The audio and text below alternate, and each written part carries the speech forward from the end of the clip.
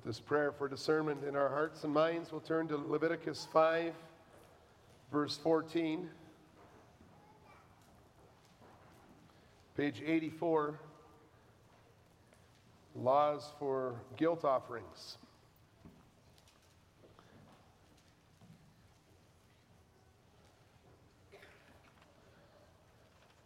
So remember, we've looked at burnt offerings and grain offerings and peace offerings and sin offerings, and now we'll see the Lord teaches about guilt offerings. The Lord spoke to Moses, saying, "If anyone commits a breach of faith and sins unintentionally in any of the holy things of the Lord, he shall bring to the Lord as his compensation a ram without blemish out of the flock, valued in silver shekels according to the shekel of the sanctuary for a guilt offering. He shall also make restitution for what he has done amiss in the holy thing, and shall add a fifth to it and give it to the priest. And the priest shall make atonement for him with the ram of the guilt offering, and he shall be forgiven. If anyone sins doing any of the things that by the Lord's commandments ought not to be done, though he did not know it, then realizes his guilt, he shall bear his iniquity. He shall bring to the priest a ram without blemish out of the flock or its equivalent for a guilt offering. And the priest shall make atonement for him for the mistake that he made unintentionally, and he shall be forgiven. It is a guilt offering. He has indeed incurred guilt before the Lord. The Lord spoke to Moses, saying, if anyone sins and commits a breach of faith against the Lord by deceiving his neighbor in a matter of deposit or security, or through robbery, or if he has oppressed his neighbor, or has found something lost and lied about it, swearing falsely, in any of all the things that people do and sin thereby, if he has sinned and has realized his guilt and will restore what he took by robbery, or what he got by oppression, or the deposit that was committed to him, or the lost thing that he found, or anything about which he has sworn falsely, he shall restore it in full, and shall add a fifth to it, and give it to him to whom it belongs on the day he realizes his guilt. And he shall bring to the priest as his compensation to the Lord a ram without blemish out of the flock, or its equivalent for a guilt offering. And the priest shall make atonement for him before the Lord, and he shall be forgiven for any of the things that one may do and thereby become guilty. And then we look at chapter 7. This is verse 1. This is the law of the guilt offering. It is most holy. In the place where they kill the burnt offering, they shall kill the guilt offering, and its blood shall be thrown against the sides of the altar. And all its fat shall be offered, the fat tail, the fat that covers the entrails, the 2 kidneys with the fat that is on them at the loins, the long lobe of the liver that he shall remove with the kidneys. The priest shall burn them on the altar as a food offering to the Lord. It is a guilt offering. Every male among the priests may eat of it. It shall be eaten in a holy place. It is most holy. The guilt offering is just like the sin offering. There is one law for them. The priest who makes atonement with it shall have it. As far as the reading of the text.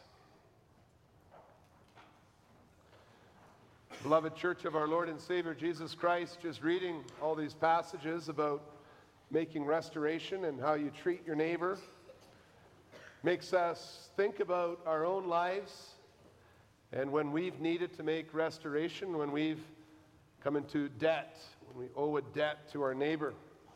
Maybe you took something that wasn't yours, or maybe you broke something that you were borrowing.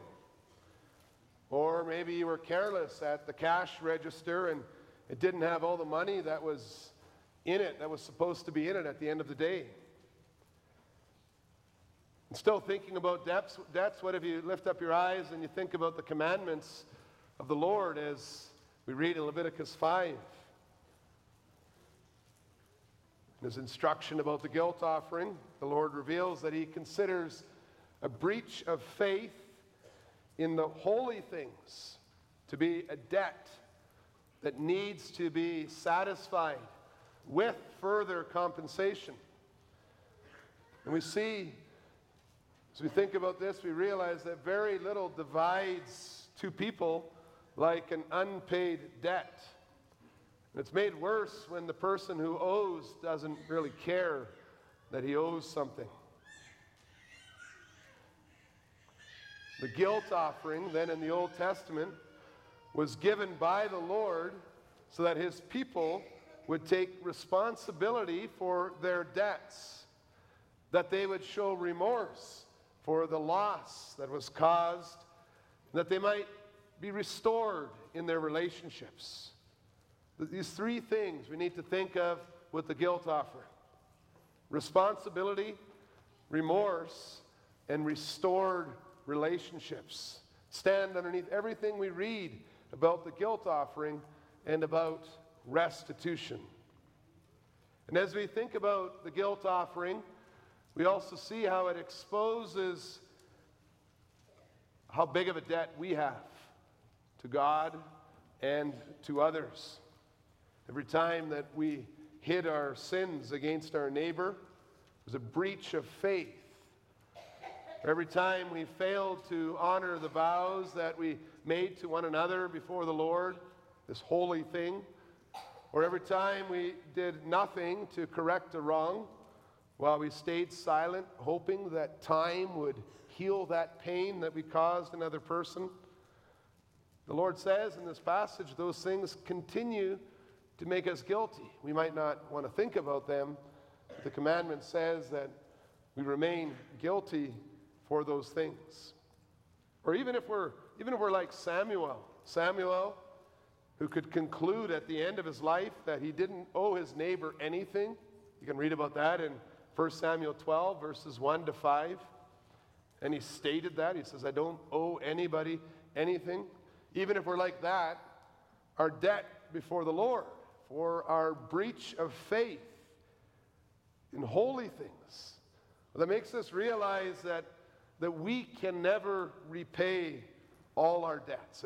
It makes us run to the way the Lord has opened up, the guilt offering, so that we can receive forgiveness.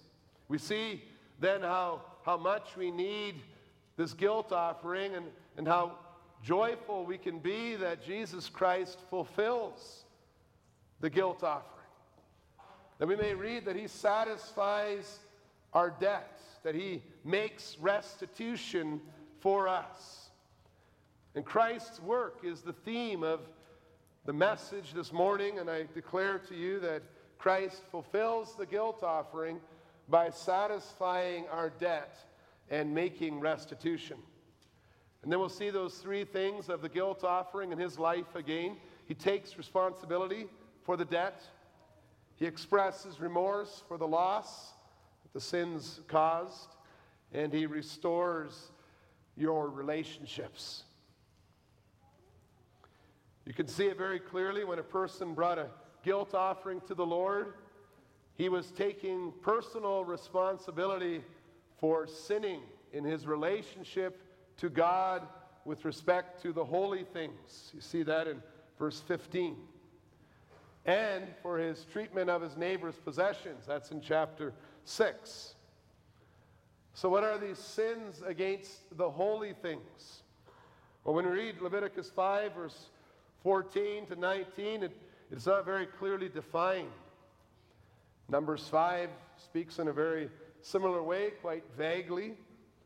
But then when we look at some of the examples where guilt offerings are presented, we see that sin in the holy things includes a failure to worship God in his temple. So missing going to the temple to worship him for a while. That could even happen when it was an illness, like leprosy. When they were removed from the temple, that was a sin against the holy thing. Even though they were not able to because of their illness, it was still a debt, something lacking. Another example is when someone broke their vow, their Nazirite vow, by inadvertently coming into contact with a person who dies suddenly beside them. It's in number 6. Another example is desecrating the priesthood with unholy marriages. Another example is eating of a holy thing unintentionally, but that thing, that meat, was not for you, but only for the priests in Leviticus 22. And then we see that in a covenant relationship, God's people have an obligation to receive the promises of God with a willing heart. We incur guilt when we are careless in our worship, or when we are lazy, or when we are forgetful. And God calls us then to take responsibility for our sins, to call it what it is, to recognize that there is a debt, and to do something to restore what was lost. Chapter 6 talks about sinning against the Lord, a breach of faith against the Lord for the things that we do against our neighbor. We read it there, verses 1 to 3, deceiving your neighbor in a matter of a deposit or security, or through robbery, or oppressing your neighbor by extortion, or maybe you found something lost and you lied about it, swearing falsely. The list of different cases in Exodus 21 that we read, Exodus 21 and 22, and those modern equivalents that we were thinking about in the introduction, they emphasize that when someone trusts us as a neighbor, but then our greed or our carelessness, our lack of caring for them, when that deprives them of something that they owned, then we remain responsible to restore what was lost. Whether a person was just watching over the possessions of another person, sure, I'll keep an eye on your car while you're on holidays. Or they borrowed something, or they found something that another person lost, that person would become responsible for it. And the Lord says, guilty if the neighbor did not receive the item entrusted into their care back, safe and sound. You see the principle? God wants you to be your brother's keeper. God wants you to be fair in all things material. God wants you to think about how others feel, how they need these things that they have. The Lord teaches when God's people recognize their sins of selfishness or greed or envy, all these things that make us want to take something that someone else has, or negligence. Then the Lord says, when you recognize that, take responsibility. See what you're doing. Show repentance by doing something to restore what you've taken, or what's been lost. Chapter 5, verse 14 and 17 says, even if it was an unintentional mistake, the guilt is still there. Maybe you broke a commandment without knowing it. Once again, a person's ignorance is not considered innocence. Verse 17, the guilty person must bear his iniquity. Verse 19, he has incurred guilt and a breach of faith with the Lord. And so the sinner had to always offer a ram without blemish out of the flock or its equivalent to make atonement. And there it was, the slaughter of the ram, the sprinkled blood, the fat that was offered on the altar before the priests ate the meat, all that we read about in chapter 7. It was there in front of you. It all stood as reminders that the individual who deprived his God or his neighbor of what belonged to them deserved to die for such an offense. It was a serious thing to work against that bond of love that must exist between those and the people of God.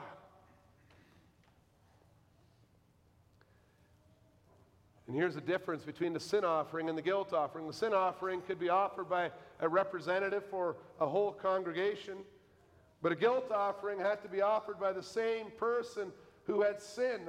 The Lord is sending a clear message. You have a personal responsibility for what you did. And then they had to offer the costly sacrifice of a ram. Whether you were rich or poor, the point was you are responsible for the sins. Today we use the language, you need to own your sins.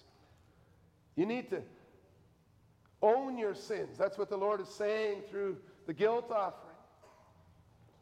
And he made them bear the consequences of these actions. It makes it very clear, right? Adam was wrong when he blamed his wife for the sin, the guilt he incurred. He didn't take responsibility, he blamed. The guilt offering emphasized that personal responsibility for sins. And then our Lord Jesus came. He came to restore us to peace with God, to bring us together. And as our substitute, then he had to stand up and take responsibility for sin, for the debt. Even though he was innocent, he stood forward and he took responsibility for our debt. That's the gospel message that we proclaim. Our Lord Jesus showed his willingness to take seriously the responsibility for our sins. He took on our human flesh in the incarnation. And then when he was on the earth, he was determined, you read about it, resolutely to go to Jerusalem to die on a cross. He took ownership of that debt that was on his shoulders, our sins.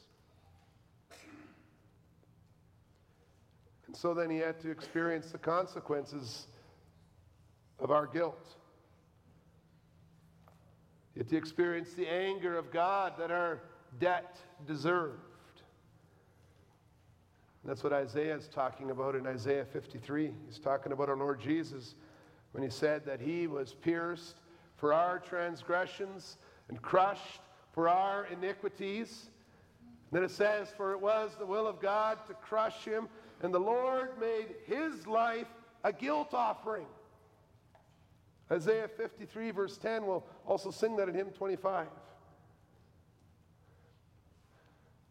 And so if we believe in this guilt offering in Jesus Christ, the substitute, if we are members of his body, do you see what that means? That means that your debts are satisfied, that the guilt offering has been made, that God counts his payment as your payment. And all that sorrow we felt when we recognized who we are and what we owe, we can now see that it can be replaced with joy that Christ has paid. And not only did he pay what we owed to satisfy the debt, but he also made full restitution by expressing remorse for all the loss that the sin had caused.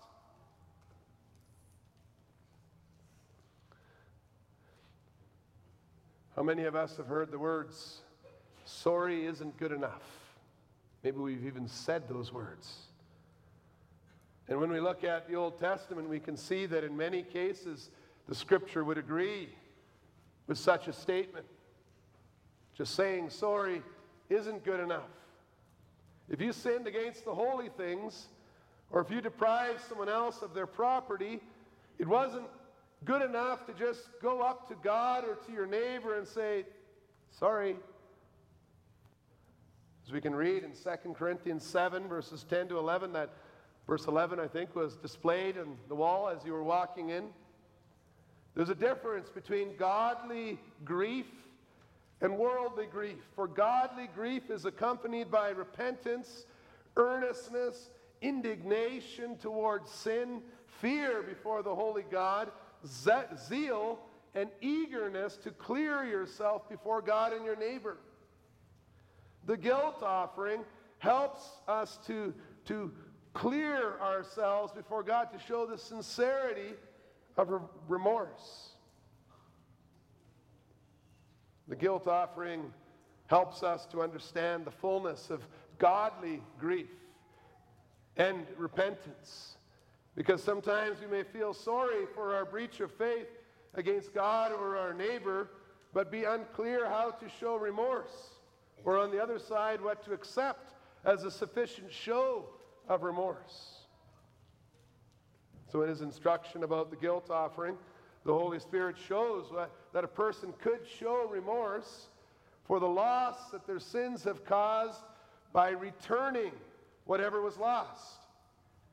A person at the altar offering a ram was returning honor to God and reinitiating what he had failed to do before when he sinned against the holy things. He had withheld honor, now he comes to the Lord with honor. He's returning honor. And in the case of other people's property that's dealt with in chapter 6, we read that the perpetrator was responsible to return what was lost, or its equivalent sum, whether it was lost because of negligence, because of theft through oppression or extortion, or because a person found something and then lied about finding it. However, as we keep reading, we see that returning what was lost was only the first step. In addition to returning what was lost, further compensation would be given as part of the process to receive forgiveness from God. Leviticus 5, verse 14 to 16 reveals that if people sinned against the holy things, they would need to calculate the cost of the ram being sacrificed, so very precise, very specific. They had to figure out how much that ram could sell for.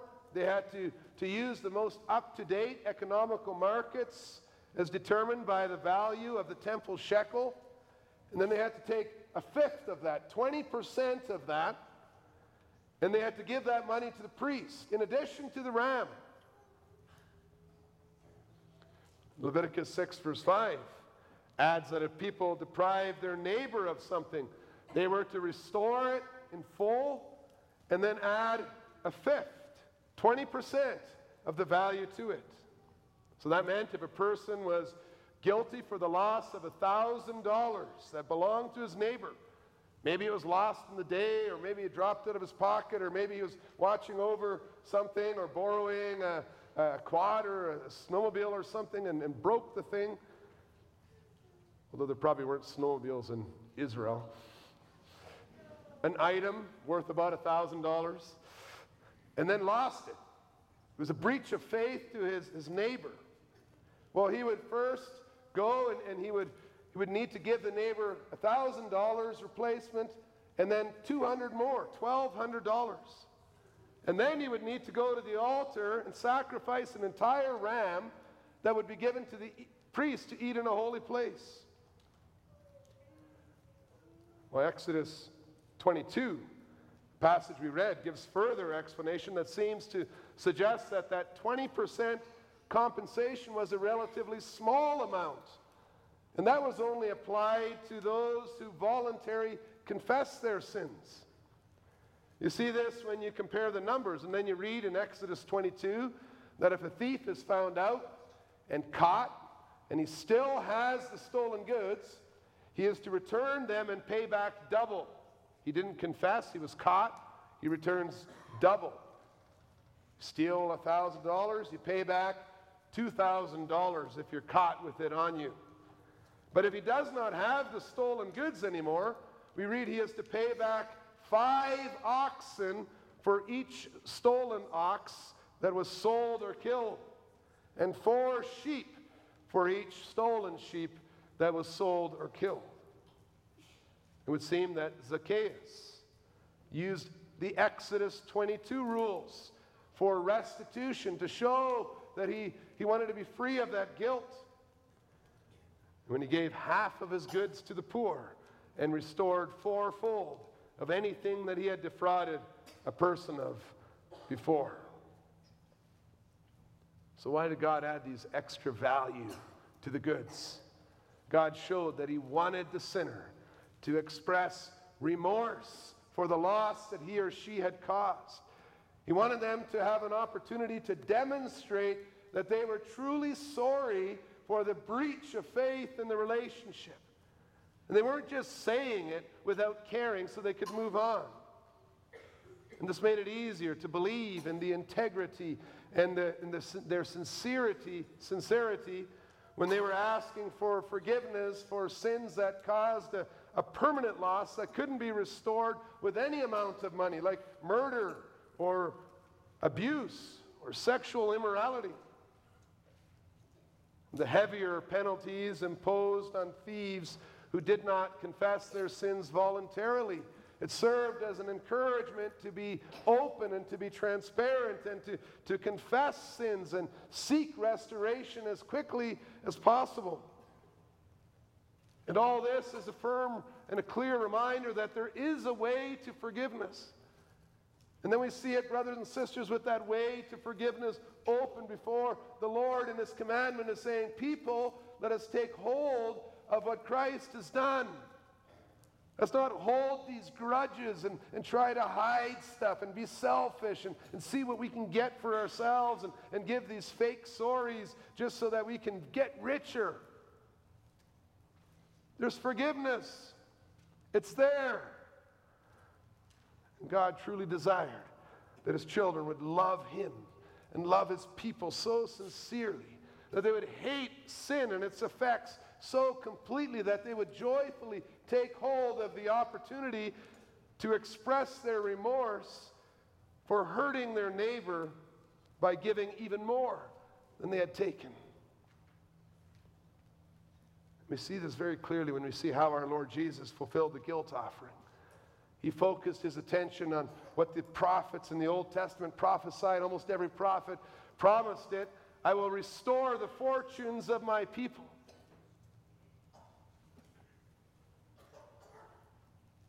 Knowing that such a restoration of peace was preceded by humility and repentance before God and our neighbor, Jesus fulfilled all righteousness, says Matthew, by even repenting for us. He entered in the river of Jordan. He received the baptism of repentance from John the Baptist.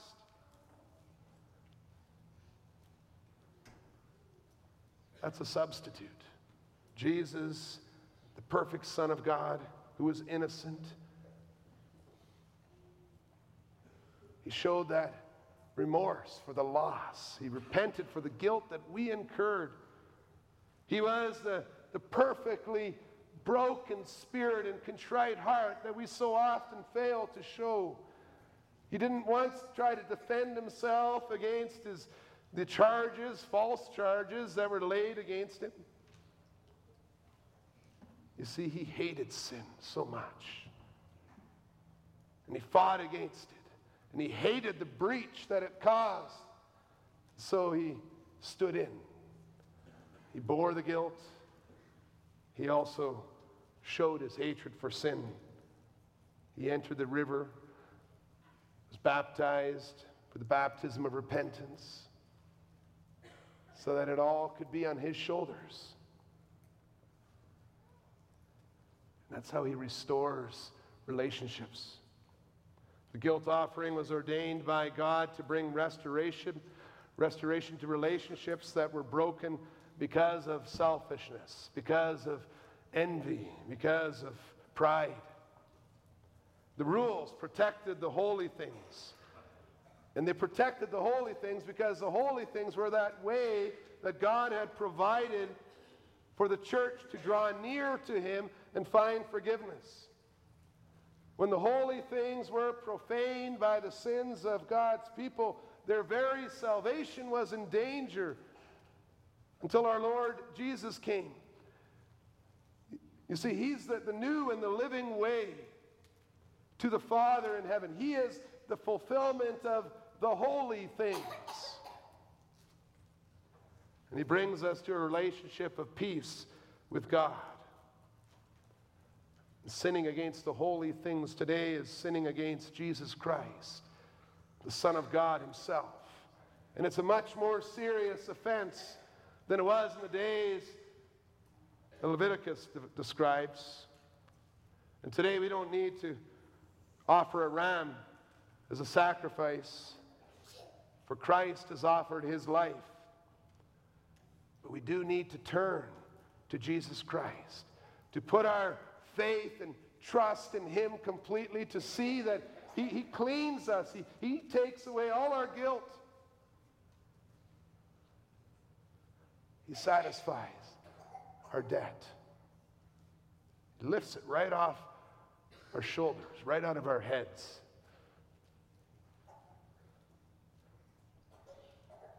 That's why we're warned not to be like Zacchaeus was before he repented. Not to choose riches and personal comforts over Christ. There was no salvation for Zacchaeus until he repented of this. He came to Christ and he restored what he had taken. But then the Lord said, salvation has come to your house. You see, when you turn to him in faith, when you entrust yourself into the hands of our Lord Jesus Christ, he fills you with the Holy Spirit so that you too may share in his holiness. You are also now a part of the holy things. And you draw near to him with everything that you do, everything that you say. There's nothing that stands in the way to hinder our prayers to God's blessing in our lives. The guilt offering also served to restore relationships to other people in the church. And the general rule that we need to see, and children, you really need to see this as well, be fair. A lot of times at school we're buying and selling things. We like to maybe follow the example of our capitalist parents and try gain all the time. Sometimes we do that at the cost of another person. It's not the spirit that we see among the people of God as it's revealed in the Old Testament. There's this reminder to be fair, when we deal with others. And then when it happens, and it's very bad when it happens, when there's a breach of faith and our neighbor is deprived of their possessions, it's a breach in a relationship. That's the worst part. That broken faith with the community of God's covenant people. It's this broken relationship that the guilt offering was focusing on. As God taught us what needed to be done, and it can only be healed when we believe in Jesus Christ, when we hide in his offering.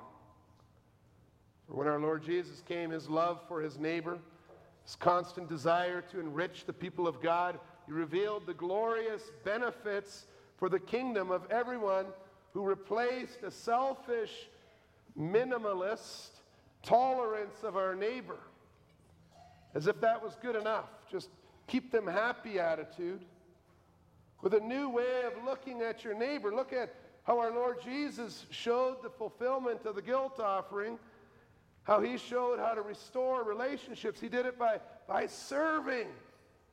He did it by being generous. He showed the love prescribed in the guilt offering. And then we see it, brothers and sisters, just returning something you have taken that will never do in the kingdom of God, because it only keeps relationships where they were in the beginning. But God wants you to go beyond this by adding the fifth, which shows that we should truly love God and our neighbor. Brings us even closer to one another. But how can we do this? Well, the gospel is in Christ. We already have everything. We have nothing to lose. So that we don't always have to see how little we can get away with when we are called to show love to our neighbor. Psalm 69 verse 4 asks the question if it's necessary to restore what was not stolen. And then we look at our Lord Jesus' life, and it's like his life declares, yes, restore even what was not stolen. Rather than being a drain on the lives of others or just being this neutral person with no impact at all. The command is that we are to be a blessing in the lives of others, that it was a good thing to come into contact with you. When Jesus Christ fulfilled the guilt offering, not only did he bring us out of this selfishness, but he brought us beyond this mere fairness and tolerance, and he showed us what loving and serving our neighbor with the fifth looks like. Next time you show an extra sign of mercy or generosity, you can say, I'm pleading the fifth. That fifth of generosity, the fifth of sincerity, the fifth of love for your life. By dying on a cross for our sins, Jesus has removed all the barriers that sin has caused so that we can eagerly forgive one another and cancel the debts that stood and stand between us. He also fills us with his Spirit, the Spirit of generosity, the Spirit of the fifth. So not only are we eager to quickly restore what we've taken as soon as we recognize what we've done, but we're also eager to add to that in a genuine show of remorse and desire to restore relationships. That's what it's like to live in the fulfillment of the guilt offering. We flee to Christ.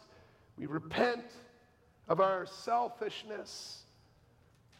And then we'll find not only is there forgiveness, but there's so much more. We can show sincerity. We can show generosity. We have peace with God in Christ so that we may live in peace with one another. Amen.